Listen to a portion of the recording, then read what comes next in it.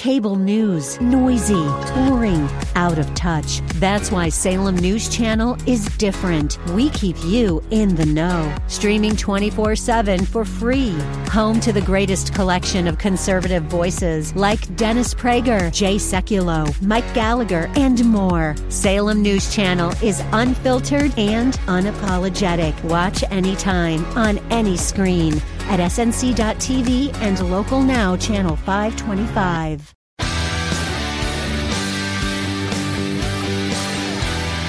Are you looking for truth from God's Word that you can understand and apply to your life? You'll find it today on Make It Clear with Dr. Stan Pons, Bible teacher and president of Clarity Christian College, formerly known as Florida Bible College. Listen now as Stan makes it clear.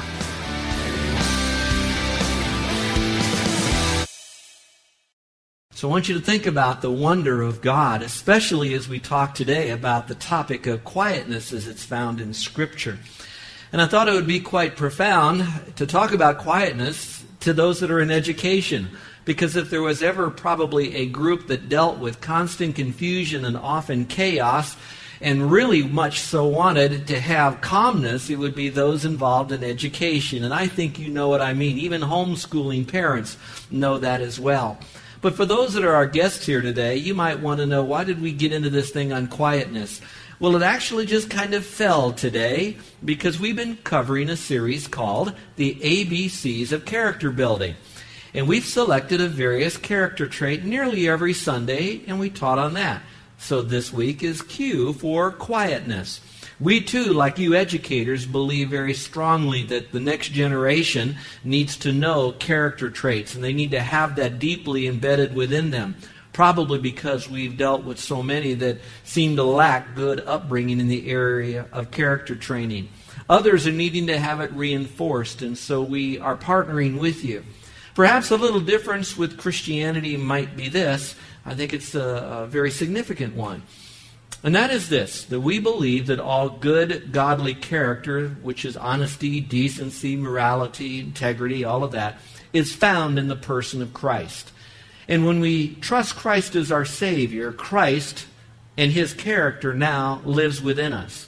Now that doesn't mean we're automatically perfect and we have character manifested. But it does mean that we have all the power of character of the one with character in us. And as we yield to Him, since we've trusted Christ as Savior, His character is able to be exchanged for our bad character, and His character is lived out. Therefore, the true character training is one that is sustained because Christ, once He is in us, never leaves us. And Christians who now walk by means of that Spirit of Christ, they then can have a sustaining character trait in all of them manifested in their lives. And oftentimes we do see that. And so if we wanted to define character, it would be the combination of moral qualities which show forth the righteousness of Christ in and through those who've trusted Christ as Savior, through Christians. So today we're going to talk about quietness. And it's interesting, those of us that have been on the island a long time or born here, how that when we have friends or others that move to the island that come in our midst, they often talk about how that they thought when they were coming to Hawaii, that Hawaii is such a laid-back lifestyle, that all of us spend much of our time when we can on the beaches, and they kind of think of all the Jimmy Buffett songs and all the things that are going on out there, and they think that that's pretty much how we live. But is it not true that it seems to be the absolute opposite? After a while, they're saying, I cannot believe how busy we are here. How is it for those of you that have to drive to work and you have to come from one side of the island to the other? Now, Carol and I don't live that far. We live off toward Hawaii Kai and Kuliho, up the valley, but we get up at 4. We get in the car by 5 so we can beat that early East Honolulu traffic to get in here.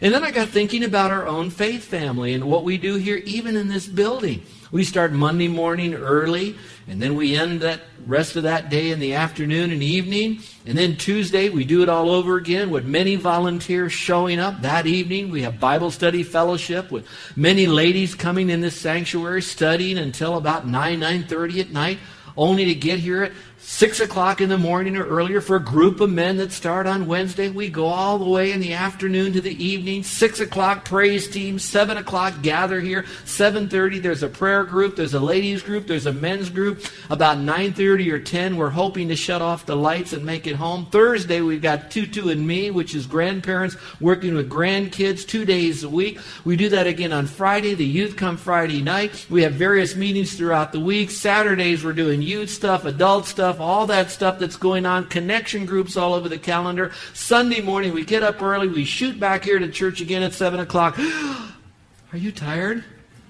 I know I am, just telling you that. Sometimes we have to have a Memorial Day like tomorrow just so that our building quits vibrating. You know what I'm saying? And that's just church stuff. You throw into that regular work and dealing with your kids and soccer games and softball games and football games and all the rest. How busy your life really becomes, doesn't it? And so we aren't really as quiet as we'd like it to be. And so I picked up a cute little article that was written by a lady named Martha Bolton. And it was so good, I wanted to just share this brief little article with you because it's a commentary on our life. It is humorous, so we'll laugh, and it's okay.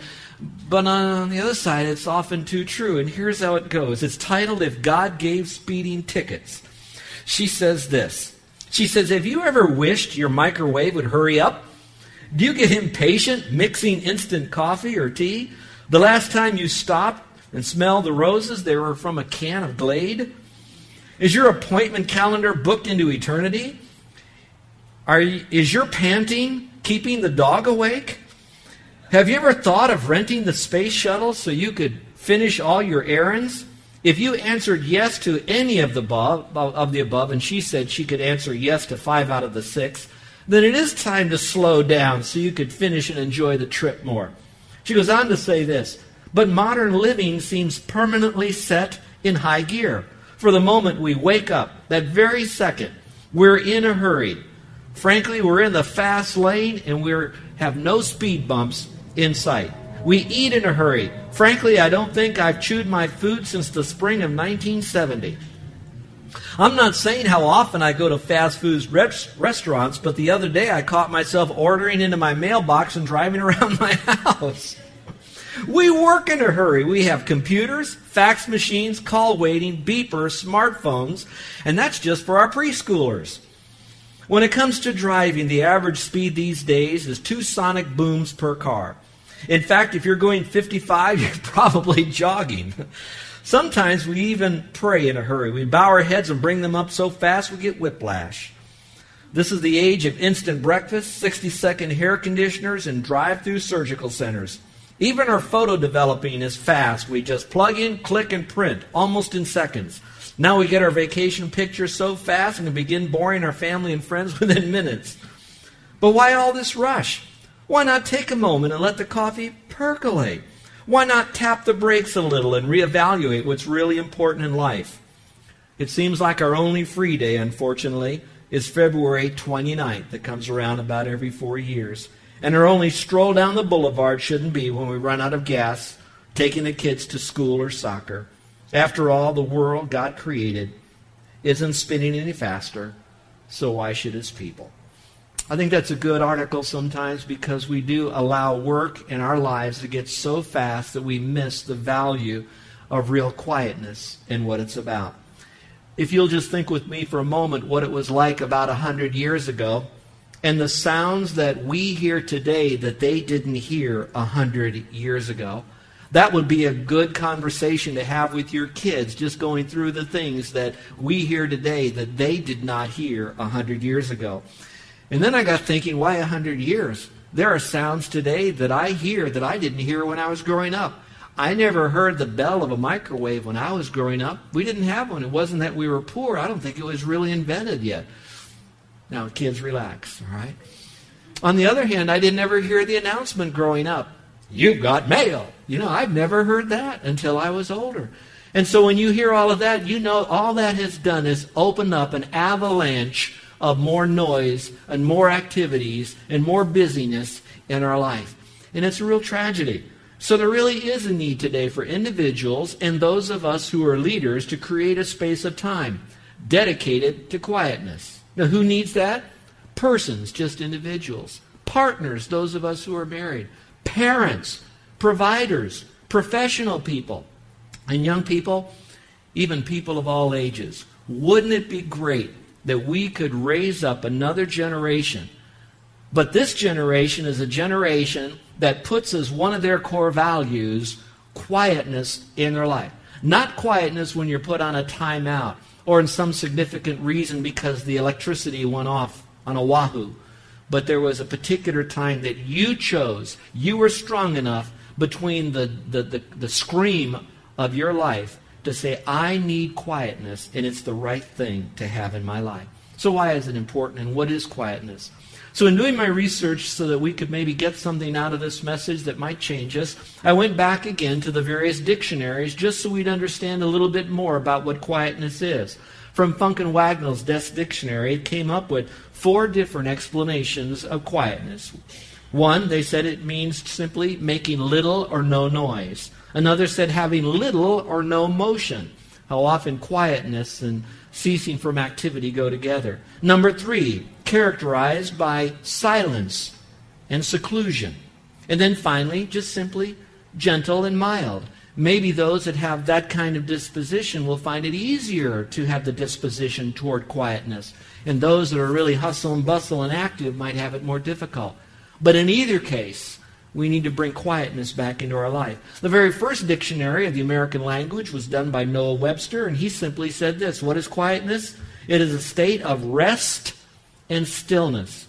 Now, when you put that up against the backdrop that he was a dedicated Christian, and when he talks about rest, I'm wondering if maybe in the midst of being so busy, we're not quiet because we're not even resting in God. We can sing about it, we can talk about it, we can even teach it from the pulpit, but we haven't really learned what it means to really rest in God.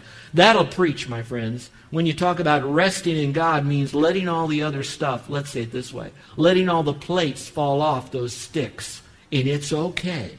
Rest in peace. And then I went into the New Testament, particularly because we mostly read the New Testament, but the concept is both old and new. And it means simply this: tranquility arising from within and peaceable. Now that is important because some people have particular careers or particular lives that are way out of their control where they cannot control quietness. And God says that even in the midst of all that sound, again, we can still be quiet because it does come from within. But I often think this, that maybe we're not quiet from within because we've allowed the outside to come in and we don't quiet from the within out. If I could submit to you a very simple definition of quietness that might work for you and you could work it a little bit, it would be this: quietness is being still to know God better. And for some it might be being still to know God, and end right there. In whatever case it is, perhaps when we are still and we're able to have a spirit of contemplation, that we could get to know Him better. So I went to Scripture because if we say that all true biblical character, in a sense, is found in Christ, then how would it be seen in the life of Christ? And it's just all over the New Testament, particularly in the Gospels. But I wanted to bring out perhaps maybe 3 illustrations from the life of Christ if we're looking for the model. Now, for those of you, it's not so much I want to act like Christ. It's more like this is who Christ was. He's inside of me, and I'm going to let Him live His life out through me. So it's more Him doing it and not me doing it. So here's 3 of them. So how is quietness illustrated in the life of Christ? Well, it is when He withdrew from society to be quiet. When He withdrew from society to be quiet. Now, those of you that are somewhat knowledgeable in the Christian faith, you might know that Christ didn't just live as a monk somewhere in some Israeli monastery, that He was very much involved in crowds. He had a perfect life of balance between massive crowds and individuals. But I'd also like to tell you that He had a perfect balance between crowds and individuals and even being alone at times. And that's important. Now, maybe it'd be good for me to break this into this discussion today, this little message, and that would be this. There are some people that when they hear quietness, it really does rock their world. It's hard for them to want to be quiet. In other words, they need noise. They need busyness. And maybe it's because they're addicted to it. There's an adrenaline high when there's a lot of noise going on. Some of them are so used to it that they actually think they can think better when there's more noise than when it's so silent. It just gets to be, their mind can't be controlled in silence and solitude. So that becomes difficult. So I began to do some research on that. Why do people have trouble being quiet? So this message, even though I'm saying this, you don't even want to lean into it because you don't want to be quiet. And I want you to know, I'm not here saying that you're sinning because of that, but I know the inner struggle and the tension. One might be this, and that's because when you were a child and you were disciplined, you were forced to go up to your room by a very, very harsh parent that would scream at you and say, go upstairs, no radio, no television, no telephone. And you had to be up there all by yourself. And so for you, quietness is nothing more than a residual from being punished and disciplined. And so now you just rock with, if I am quiet, it must mean I'm bad. And so you can sort that out yourself, but it could be that. The second could be that maybe some of you remember a time when you were made to be quiet because of silence in relationships, such as maybe in junior high when you were made fun out of as a kid. And all of us have our junior high relational pain. But during that particular time, people shunned you. They talked behind your back. They left you alone. They didn't include you in the crowd. And so when you thought of aloneness and quietness, it was because you were no good. And you carry that with you. Or maybe it's in marriage that people would give you or your mate would give you the silent treatment. And so you were being, again, in a sense, marginalized for what you believed and what you did, or you were punished or whatever. So whenever you feel like there's silence or quietness in your world, in your marriage, in the intimacy of your life, that's bad. And so you don't want to go there because it just has bad feelings. And I don't want to do too much with feelings, but Reality Ranch is still there. And then there's one more that might be the case. It might be just when you are silent, it is very awkward. Maybe you remember the first date you had and how awkward you felt. Or maybe the first time you got a new job and you were in a new place of employment and, there was stuff going on, but you just never felt quite like you fit in. You felt like you were on the outside, and so you were a little quieter than the rest. You weren't accepted in the group. And so in that particular time, you feel like silence is wrong. Well, I want you to know that Jesus Christ, who was perfect, and yet people would still pick on him, you know that, to the point that they even brought him to the cross. Well, that being the case, he still knew that silence was important, and he would move away from the crowd, from society. Let me read this to you, if you will. Matthew chapter 14, and here's what you read. It says here, immediately Jesus made his disciples get into the boat and go before him to the other side, the Sea of Galilee, while he sent the multitudes away. So he sent the disciples away on the lake. He himself sent the multitudes away. But what did he do? It said, and when he had sent the multitudes away, and remember when there's a lot of people or humans, there's going to be a lot of noise and activity. He sent them away. He himself went up to the mountain by himself to pray. And now when evening came, he was there alone. Now I want you to know that he was a man that was purpose. He had purpose in life, a very important purpose. He came to seek and to save that which was lost. He came to preach and to teach and to heal. We'll see that in a moment. So he did have a calling in life. He had a task in life. He had a responsibility in life. In fact, his life only lasted 3 years. So whatever he had to do, he had to get it done and fulfill his Father's wish, because he only had a 3-year window in which to do it. And yet even in the midst of so much to do and so little time to do it, he knew that he had to separate. And by doing that, he had to separate some of the crowd so that he can then find his way alone up into the mountains, to be alone. I think sometimes when you do go to the mountains, there's not a lot of people up on the mountains. When was the last time you hiked to a top of a mountain? You get away from the crowds. It doesn't mean you won't find hikers and others that will enjoy that with you, but it'll be a little bit quieter. Well, I don't think it's so much, is it a location of a mountain, as much as it is, if you read in this, that it was away from the crowds. So wherever you can be, that the crowds aren't clamoring for you, that's going to be your mountain experience. One of the suggestions or permissions, I hate to use that with my staff because all these are very qualified men with great, great skill. But periodically I'll remind our men on our team that I want them to take one day a month where they don't go shopping. They get the day off. They don't go with their family. I don't want them to do any church things. I don't want them to do their cell phone. I don't want them to go onto email. I would like for them to get alone with God and have quietness. I believe in some measure the first time they'll go, it's going to be difficult. It's a lot of time, and what do you do in that time? And it starts ticking away. Your mind is still just kind of going like jelly in a jar, and you just can't slow it down to focus. But I believe periodically, if you do this, you're going to finally be able to train your mind that there will be a spirit of quietness. And so again, that's important. And I hope you would do that as well. All right, the second we draw from him is the illustration from his life. He withdrew from service. So it's not just withdrawing from society, he withdrew from service. I want you to follow along because there's a part 1 and a part 2 in this long passage of Scripture. If you want to, it's in the little outline in front of you or up on the screen behind me. Notice what it said here. It said, at evening, when the sun had set, they brought to him all who were sick and those who were demon-possessed, and the whole city was gathered together at the door. And it says, then he healed many who were sick with various diseases, and he cast out many demons. He did not allow the demons to speak because they knew him. Now in the morning, having risen a long while before daylight, he went out and he departed to a solitary place and there prayed. I want you to stop there for a moment. Looking back now, just kind of look at that passage there that's in front of you on the outline. I want you to see that he was busy doing service. He was serving people, whether they were sick, he healed them, whether they had some type of demonic, supernatural oppression, he was dealing with that. They were bringing all kinds of diseases, all kinds of sickness, all kinds of people were after him morning, noon, and now it's nighttime, and he was dealing with that. But he also realized that there is a time that he had to break away. Now, I do not read here that all who were sick in all the world were healed.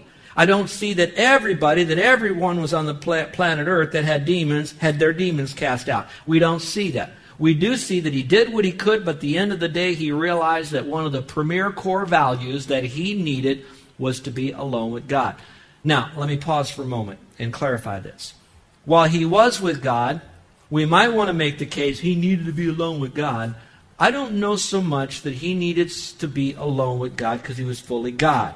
At the same time, he was man, so there was that need to connect with God the Father, in a sense. I think there's a greater lesson in here. I think the greater lesson is that he is modeling his entire life for us. People have needs, we serve them, we minister to them. At the same time, in the midst of all of that, we cannot reach everybody, we cannot teach everybody, we cannot heal everybody, we cannot resolve everybody's problem and conflict. We do what we can. But at the same time, as a premier value of serving others, watch this, is to serve ourselves for a moment and get alone with God. And so you've got to withdraw from service to be quiet. Now that was part 1. Notice part 2. Pick it up at the period there, and it says, and Simon and those who were with him searched for him. And when they found him, they said to him, everyone is looking for you. But he said to them, let us go into the other towns, the next towns, that I may preach there also, because of this purpose I have come forth. And he was preaching in their synagogues to all Galilee, and they healed demons. Here's my simple point is this. If you will, maybe want to look up here, and I'll kind of do it with my arms again. He was dealing with the people in this location. He then quietly went up, got up early the next morning, tired perhaps as his physicalness was, and he went out and he walked out to a quiet place to pray, solitary place to be with God the Father.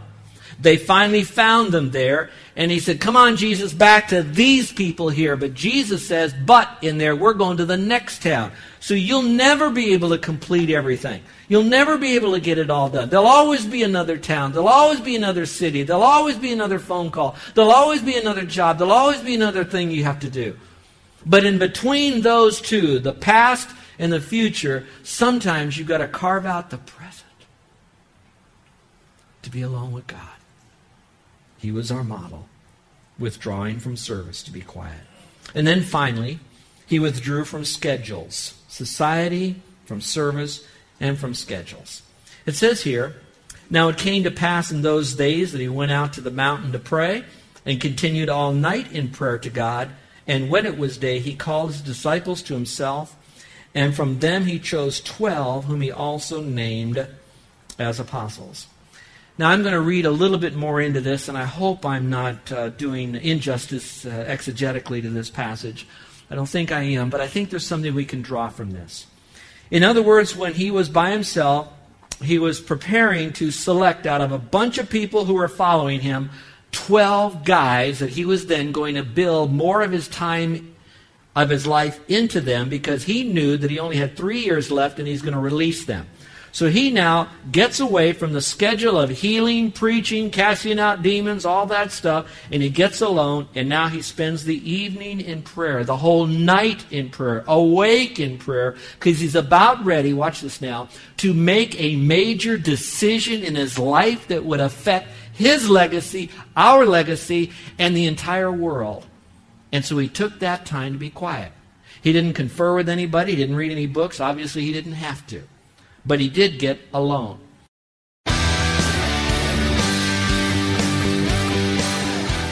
This is Joe Pons, and I want to thank you for listening to Make It Clear with the teaching of Dr. Stan Pons, founder of Make It Clear Ministries and president of Clarity Christian College. Make It Clear is dedicated to taking the Word of God with clarity into every person's world. It's the support of listeners like you who make the ministry of Make It Clear possible. You can provide your tax-deductible gift to Make It Clear online by going to makeitclear.org. That's makeitclear.org. Thank you for helping us make it clear. If you would like to have Dr. Pons speak at your church or event, please email us at tellmemore@makeitclear.org. That's tellmemore@makeitclear.org. Thank you, and remember to make it clear.